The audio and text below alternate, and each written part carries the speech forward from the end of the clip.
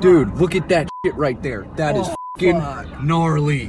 Feel it. Look at the sparks. This fire has come roaring down the hillside in the last few minutes.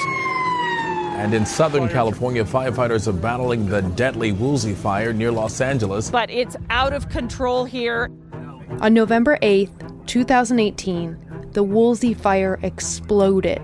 200,000 people and 75,000 homes have been evacuated, at least 39,000 acres gone. This fire still at zero containment. It would become the most destructive wildfire in LA County history.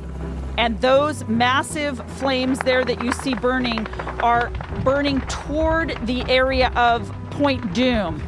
A number of homes have been destroyed.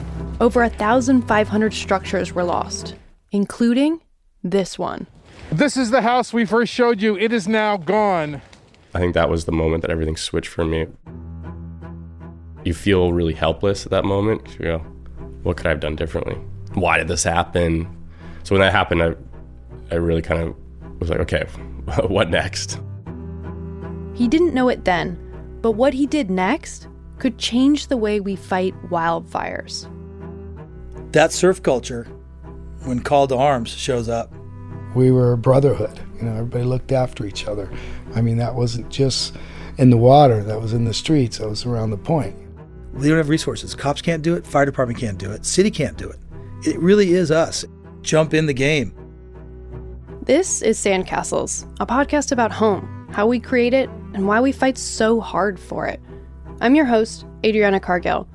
And in this first season, we follow the Point Doom bombers.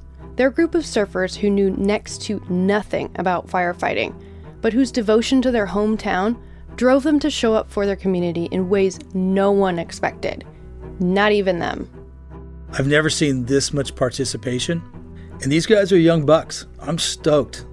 We live in a fireplace, and if you expect to not get burned eventually, you're wrong. You live in a fireplace. Learn how to live in the fireplace. Coming soon. Subscribe wherever you get your podcasts or at wavemakermedia.org.